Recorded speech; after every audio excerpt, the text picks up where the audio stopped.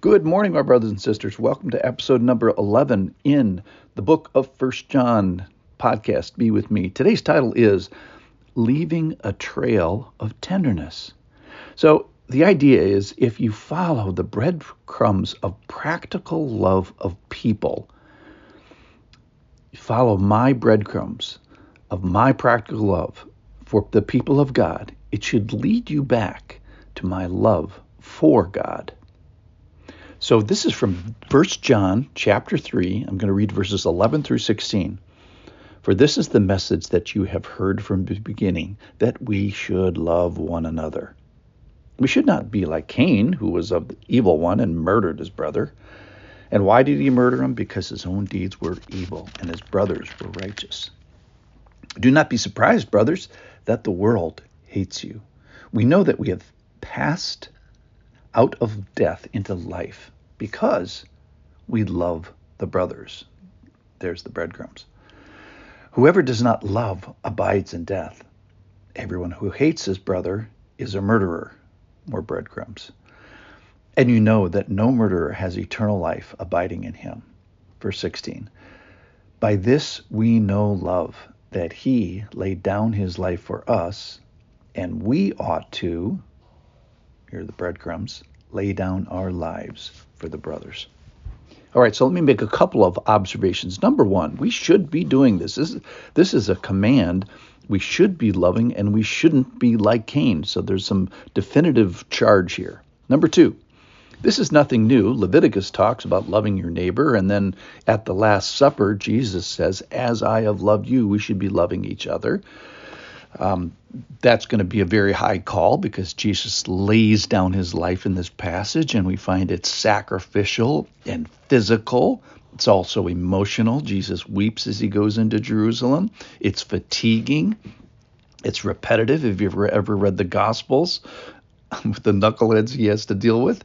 And frustrating because of, it's people. It's a ministry to people. It's loving of people, which is difficult. All right, number three.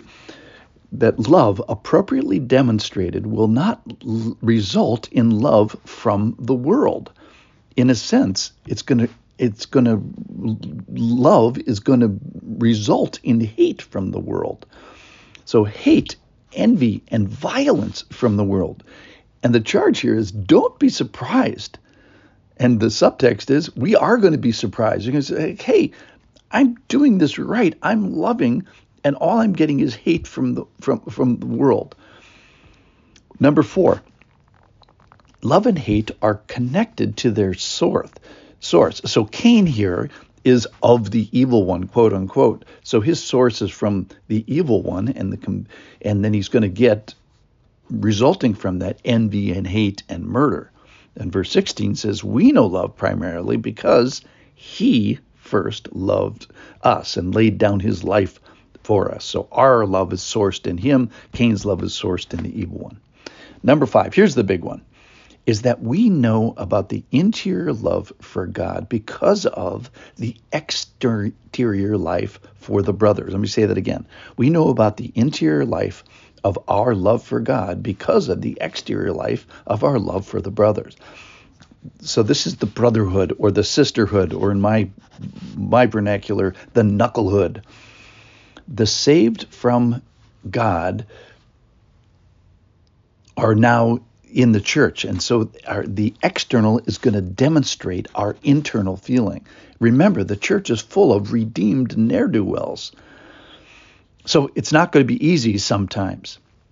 So similarly, we know that no love equals hate equals murder equals no eternal life. So you can observe a person's salvation or their salvation state by their behaviors of love or by their behaviors of hate.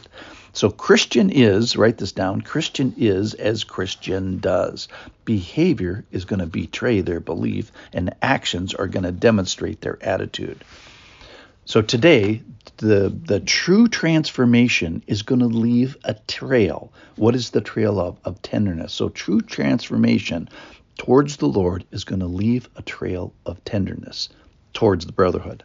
So God's love and the love of God is manifested by the love of God's people. So the love of God equals loving of the brotherhood, the knucklehood.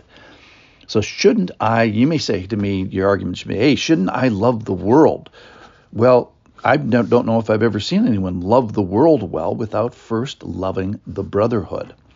So let me absolve you of the guilt of loving the world unless you're first loving the church. And let me heap admonishment on your head to get busy loving the brotherhood. So perhaps the love of the world is impossible without first loving the church, the brotherhood. So should I love the world? If that's your question, my charge would be start by serving the church. And maybe you say, hey, well, I don't know what my gift is. Well, start with service. Assume it's service and get busy with it until proven otherwise. Well, where in the church? Well, if you don't know, start in the nursery. Go make friends with the 4-year-old. Or start with the middle schoolers and ask the Lord to warm your heart to middle schoolers. So if you don't know where to start with service. Show up at one of those places and say, hey, you guys need help. Or ask a pastor where he could use you. All right, so brotherly, sisterly love is a high call. Verse 16, it says, we learned about love from Jesus. By this we know love, that he laid down his life. So again, Jesus' love is sacrificial and physical and emotional and fatiguing. So probably you're on the right track if you say, my service in the church is inconvenient and it makes me tired. That is a good sign. So we ought to be laying down our life for our sisters. So in conclusion, let's ask, if all there were my actions, what would they convey about my feelings towards God? Would they reveal that I love God? And could my behaviors toward the sisterhood and the knucklehood be interpreted as a love for God? Or maybe even they would be interpreted as a distain. Like maybe people would observe my behaviors and say, hey, you look like a guy who hates God. So would an outside evaluator using my relationship with the brotherhood conclude you hate God, or do they leave a trail of tenderness? So today, let's let our behaviors betray our love for God. To who? To the brotherhood. So let's leave a trail of tenderness towards the sisterhood of God. Thanks for listening.